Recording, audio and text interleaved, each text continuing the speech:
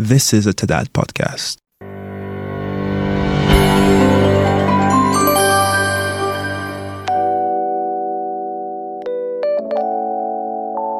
Today's podcast episode was recorded in March of 2021, 3 months before Ms. Victoria Perry retired from the Fiscal Affairs Department at the International Monetary Fund. Welcome to the TDAD podcast. My name is Claudia Salgado from the Institute for Capacity Development. And I'm Annette Schmitz from the TDAD Secretariat. On today's episode, Annette and I chat with Ms. Victoria Perry regarding her career in taxation as she hangs up her boots at the fund. I would like to say it is an honor to interview Vicky today. I have worked under her for 6 years. Usually we introduce our guest speakers, but today we have decided to let Vicky introduce herself. So Vicky, over to you.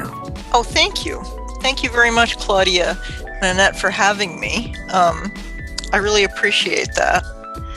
I believe the reason we're having me is that I am a longtime FAD staff person, 28 years of doing tax, policy, and administration. But I am currently Deputy Director in the Fiscal Affairs Department with various responsibilities, but my FAD career has spanned my entire 28 years in the fund, as I'm really a specialist in taxation. And before that, my career was all about taxation as well, for a bit in the private sector, then a bit in academia, and then at the IMF. So it's great to be here. We're happy to have you. And I think some of our listeners will want to know, and we're going to go way to the beginning of all of this, of like 2-year-old Vicky in the sandbox or on a swing set. What made that spark? What made you think, oh, taxes is what I want to do for the rest of my life? Well, I guess if a therapist were here, we might go back to my very early childhood when my father did a lot of estate planning work in his job. And there were what used to be, older listeners here may recall something called CCH binders before we had computers, which embodied tax law and its and regulations and commentary. And some of those were on the shelf in our living room. And I was always very curious about them. Time lapse. I became interested in law more generally. I actually went to law school. I was an economics major in college, but then I went to law school. And when I got to law school, I discovered a great interest in tax law, but especially from the policy side, I think, because it overlapped with economics and kind of social policy. And I think that's why I'm still interested in it. It does embody social policy. It embodies, a society's plan for how it's going to finance its government and what its government's going to be like. And I found that really interesting, but I guess I also liked the highly technical bits of it too. So I wound up becoming a tax lawyer after law school.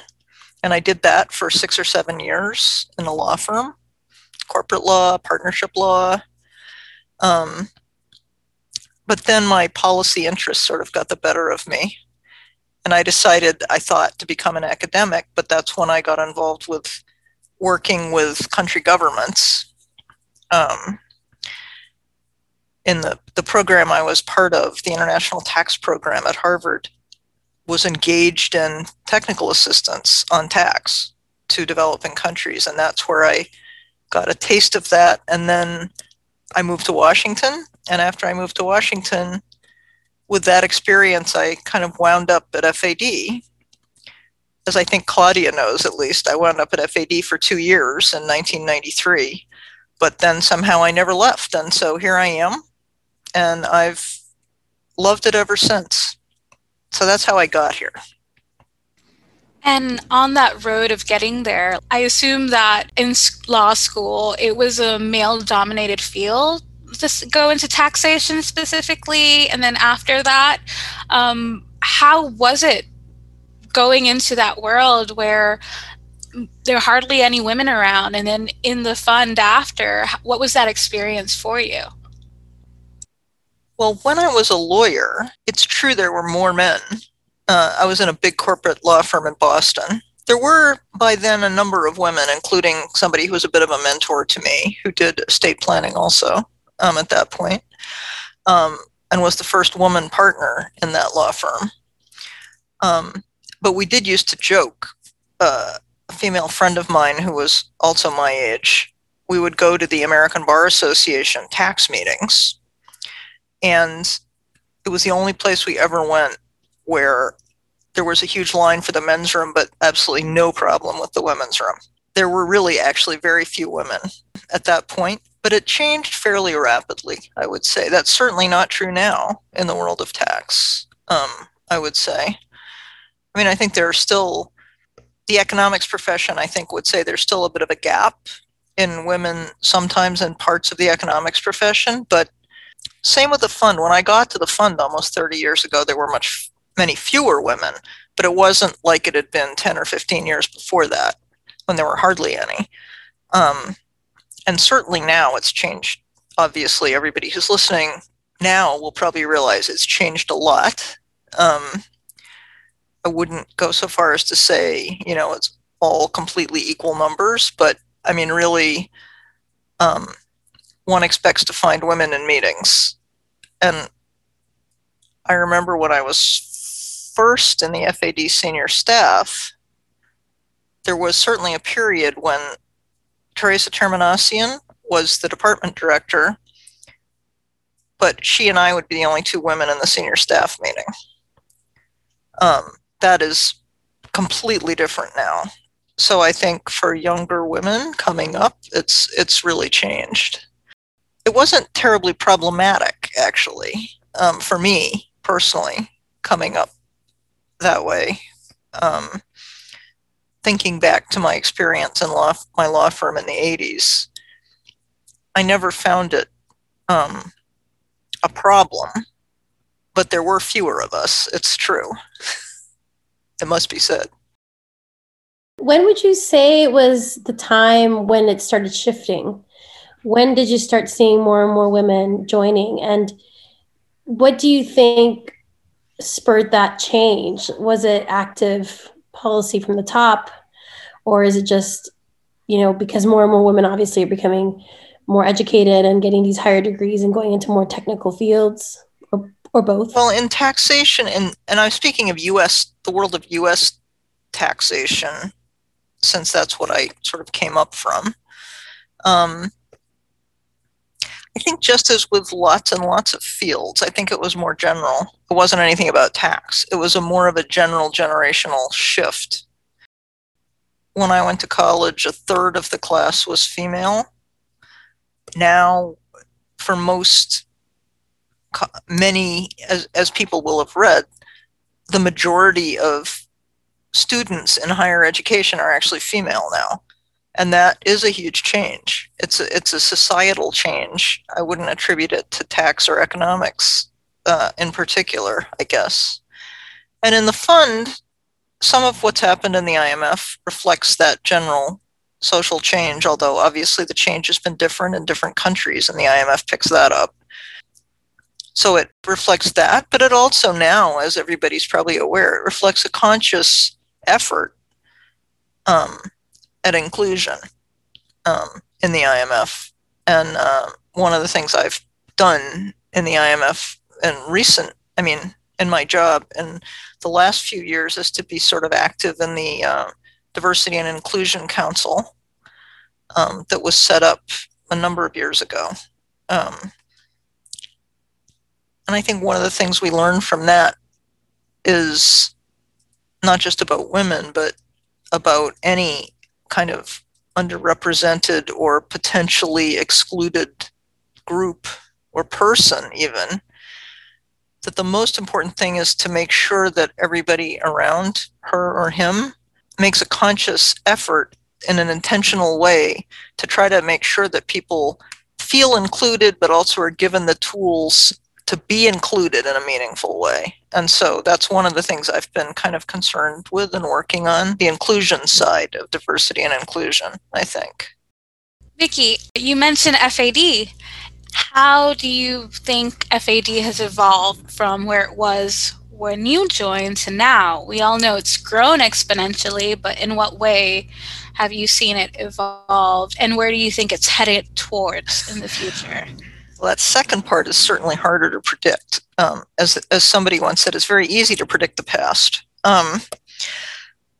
It's changed a lot. To some extent, there were pendulum swings in the evolution of FAD as in the evolution of most things, I guess. But maybe just to name a couple things. When I joined in the early 90s, our capacity development work, which is what I really joined to do, was very segmented from FADs and the fund's surveillance and program lending work. I mean, that's a bit of an overstatement because always I think there was conditionality in program lending, and some of that would relate to FAD's area of expertise. But the emphasis we now have on integrating our capacity development expertise with the surveillance and lending side is really a big shift, and it's been a long road to this. It didn't happen overnight, but a lot of our listeners will be aware that the current situation is much more to help us inform the area department teams and as well as the country authorities about issues that we would call capacity development, technical micro issues in FAD on the spending and tax side. And so really back in 1990, I'd say in a way it was much more of a separate thing, even though, of course, we always talked,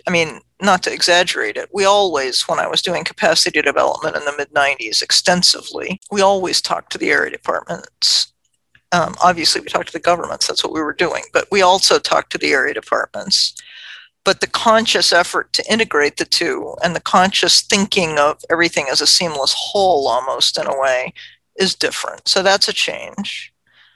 You referred to the huge expansion of FAD, and a lot of that has come from bringing in external funding for capacity development from donors, bilateral donors, largely countries, and that has facilitated this expansion.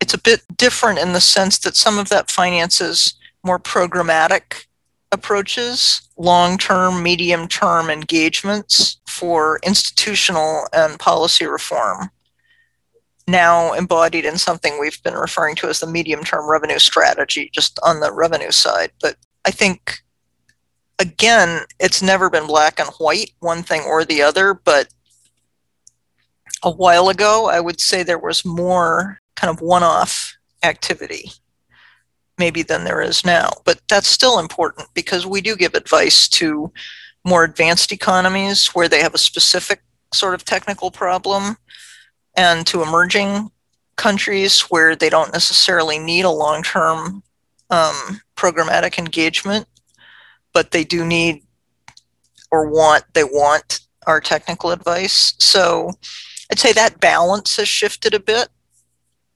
There's a lot more emphasis right at the moment, at least, on fragile and conflict-affected states.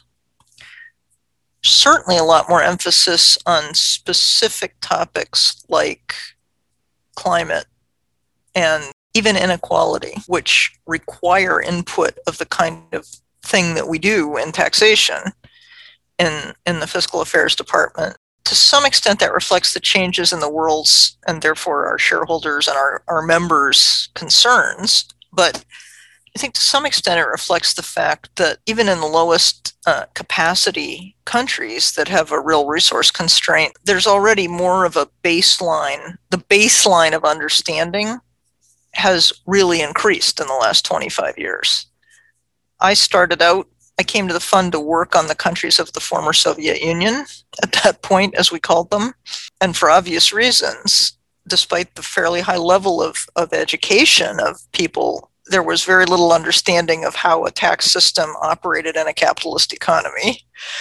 And so the baseline that we were trying to help our counterparts and the governments work from was quite a bit different than it is now, I would say. So that now we're operating at a much more globally integrated and higher technical level of advice than we might have been 25 years ago for a lot of our countries, our members.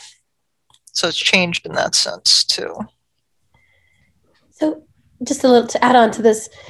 So in the last 28 years that you've been at FAD, what would you say your what, like, of all the capacity development initiatives that you were part of, all the technical assistance that you've provided, what are you most proud of?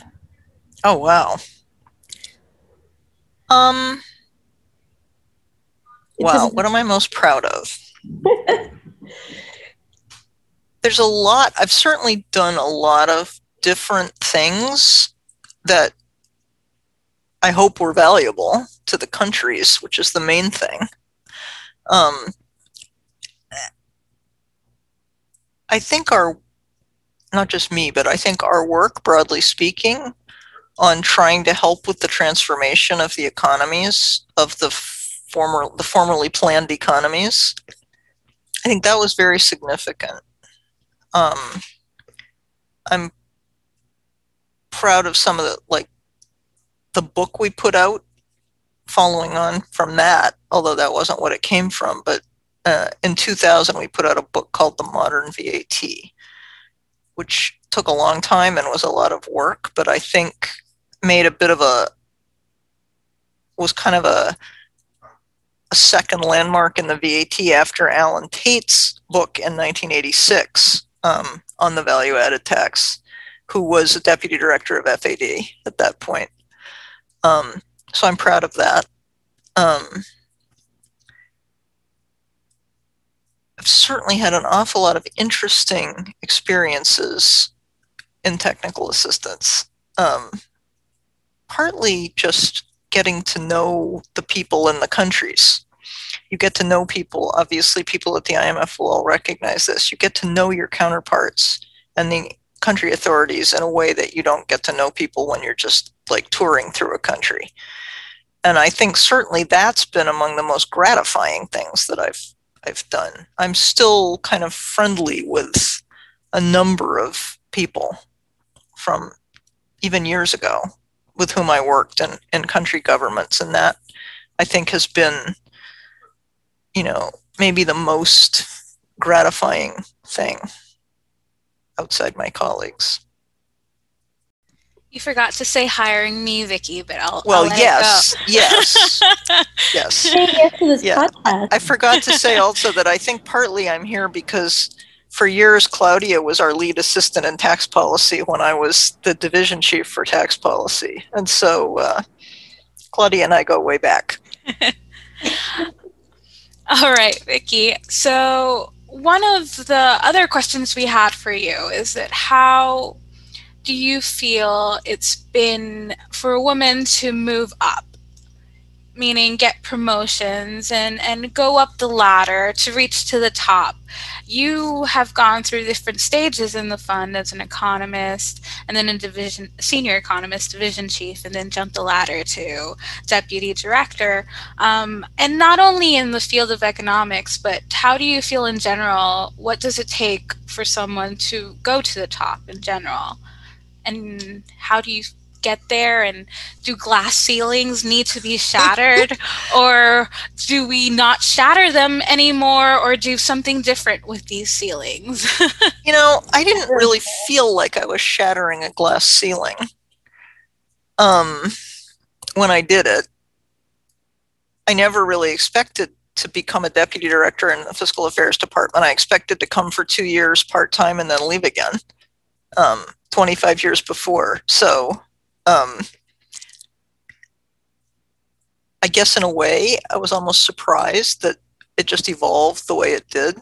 I guess I didn't really feel as if, this is facile because I know it's not true of everybody. I didn't really feel as if it was hard because I was a woman. It was hard because the work is actually pretty hard. And developing the understanding of each new step was hard. I became division chief acting and then division chief of part of our revenue administration work. And I wasn't really a revenue administrator, so that was hard. But I didn't feel as if it was hard, as I say, because I was a woman. I do think, again, I hope this is changing, but I do think it was hard and still is hard as a woman with kids, actually.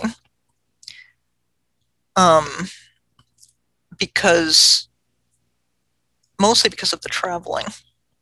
And these jobs, at least until this past year, involved a lot of travel. But I will say that FAD has been very good and very flexible in that regard. Just to name something personal, at one point, I had a sick kid and a sick parent simultaneously. And FAD was just terrific about saying, you don't have to travel right now. I don't know that would have happened 20 years before that. And also on the forward-looking side, I don't think it's ever going to be easy to do these jobs with kids, but I think it's going to be just as hard for my male colleagues, because I was telling somebody the other day, I was saying in a meeting, well, why don't we get can we get X to work on that? And X is a guy, much younger than me guy. And somebody said, oh no, we can't get X because X is on paternity leave for 3 months. And I just thought, like, this is fantastic. Like, this is how the world is going to change. It's never going to be easy to do these travel jobs with kids, but it's going to be hard for everybody, so to speak. It's not all going to fall on the female side. And I do think there's been progress. It may not seem like it sometimes at any given moment, but if you sort of look back at where we came from, the world really has changed. It's not there yet. I would never say it was. And again, I'm speaking about life in a advanced liberal economy. It would be incredibly presumptuous and also totally wrong of me to say that it's the same situation for women in a lot of our lower income and different culture countries. And I think that, in a way, for the IMF is almost, the next frontier. I mean, for the IMF and everybody who works with development. Again, not to say that everything's perfect in the US or Europe or whatever. It's not, but progress has been made, I think, in this regard. And I think a lot more progress needs to be made to help make sure girls get to go to school, girls get health care, women get health care. I mean, that's what to me is most important now. I mean, those are matters of kind of life and death. So I guess I'd say that. And we really need to work on that. We, the world, not just we, the IMF. Something you mentioned earlier piqued my interest a little bit, and I was wondering if you had maybe a little story you could share with us about what was it like when the former Soviet Union, kind of, went the way that we know it went now, and you're told, hey, Vicki, we're going to, go into one of these countries and provide some technical assistance. And you know nothing, right? You know very little. Well, no, you don't know nothing, but you know very little, perhaps. Yeah. And you don't really know what to expect. So how did you prepare for that? Like, how can you share with us perhaps like a little story about an experience you had? Well, the first country I went to for the fund was actually Georgia. And it was immediately after the Civil War in 1995. So things were pretty bleak. I mean, there were bread lines, literal bread lines. There were bullet holes all over the government buildings. There was no heat in the Ministry of Finance, and everything was leaking. Although, interestingly, there was some heat in the Revenue Administration. And part of the reason for that was because, the Revenue Administration collected the money, so they had a bit more power. but it was fascinating because we sat, I remember, I was just an economist on the mission, but we sat every day, and it was really like teaching almost. We sat with a couple of people who really wanted to know how these taxes were supposed to work if you had capitalism. And I mean, really, that was one of the most interesting experiences I ever had, I think. It was clear that we had a dialogue for days, basically, in front of a space heater because it was winter. And that's what it was like back in the lower income former Soviet Union in the early to mid 90s. Obviously, like, huge progress was made. And it's nothing like that now. But it was really interesting because you sort of thought, well, they need to start with something that is totally different from what they were doing. It wasn't even just, we had a leftover tax code from 1960 and we need to update it. It was just like a totally new thing. And that was really interesting, thinking about how do you help a government develop that. So I'd say that was probably one of my most interesting experiences, and it was really one of the first ones I had. Amazing. Wow. They certainly, that country in particular, certainly did a great job of developing such things. So I only name that, I'm not picking on Georgia. In fact, quite the opposite. It just happened to be the first place I went to do this work. So, and it's beautiful too. So that was really fascinating.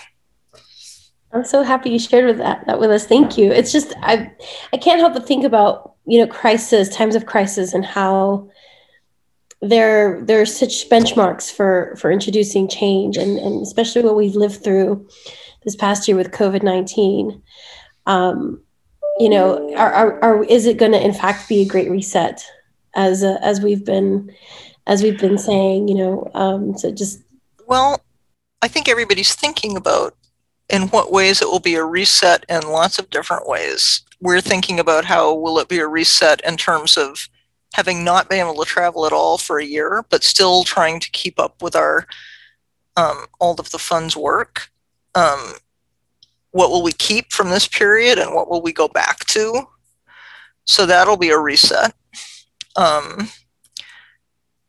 Thinking about inequality, especially, and how it's been exacerbated by this past year everywhere, among countries, within countries, and how are we going to help the world address that problem, I think, is going to be, I hope, a reset. You can see that if you just sort of look around and read things, not inside the fund, but in general. So that's kind of a reset, hopefully. Hopefully we're having a reset on climate at this point, the world. So there's an awful lot of transition and change, I would say, going on. For those who are really technical tax nerds, there's a lot of interesting reset and change going on in international corporate tax, but we won't delve here into the details of that. That's a reset too. Speaking of change, Vicki, are you planning anything for your retirement after being on the go and ready to deal with anything for the past 28 years here at the fund? Do you have any plans for the future besides trying to save the world? I don't know if I'll save the world, but I am planning to take a couple months of vacation at least this summer.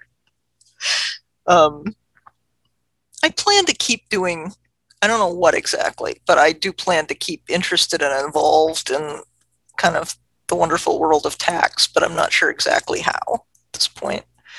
But I will do that, not full time, I think. If things change for the better, I plan to spend more time traveling for fun as opposed to for work with my husband. Plan to spend more time with our kids who are grown up. Hopefully that's in their plans too, but we'll see. So there's a lot to do, and there's a lot of other stuff to do. I mean, I could actually learn to speak French finally, instead of just read it. I could, all sorts of things. I could actually exercise, and so there's a lot I would do. What about both tax-wise and not? How about a postmodern VAT book? We've said that for years. It's been 20 years since that came out now. I don't know if we'll ever get to the postmodern VAT or not, but we did just put out another book that I was edited and did a couple chapters of, called Corporate Income Taxes Under Pressure, which relates back to what I just said about a reset for corporate income taxes. So there may be more stuff like that. But that's a little plug for Corporate Income Taxes Under Pressure, available online for free from the IMF. Any thoughts of teaching, Vicki? I love teaching, actually. I've always liked teaching. I could imagine teaching some classes. I don't think I want to get a full-time job as a professor, teaching, 6 classes a year. But I would like to do some teaching, yes, actually. And leading into that, do you have any advice to give for future economists looking into the field? The field of economics or the field of tax? We can start with both, and then just young professionals in general as well. Well, my general advice, I think, would be do things that interest you. Do things because you think they're interesting and important, and not because you sort of think you should, or it will make more money, or, I mean, obviously you need a certain amount of money, but not to denigrate that. But I think you do best when you're doing something that you find interesting.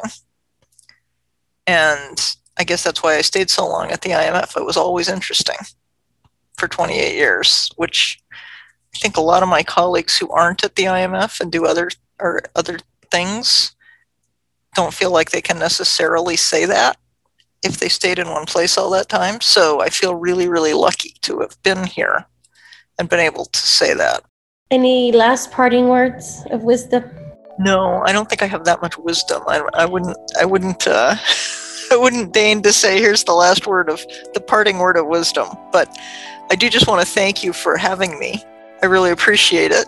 And I hope that anyone who's actually now young and doing economics or tax or other related fields does think about trying to join the IMF, because I do think, I really believe in the institution, and I think it gets a bad rap sometimes, but I think it really is, the people who work here really are trying to do things that help the world. So yeah, think about the IMF. Thank you so much, Vicki, for joining us and letting our listeners have a little peek into you and your life a little bit. So thank you so much. Thanks for having me. The TEDAT podcast is available free of charge. The views expressed in the TEDAT podcast are those of the authors and do not necessarily represent those of the International Monetary Fund or the IMF policy. Materials from the podcast may be reproduced with proper attribution. Comments and correspondence may be emailed to podcast@tedat.org. TEDAT is a collaborative undertaking of the following partners: France, Germany, the International Monetary Fund, Japan, the Netherlands, Norway, Switzerland, the United Kingdom, and the World Bank.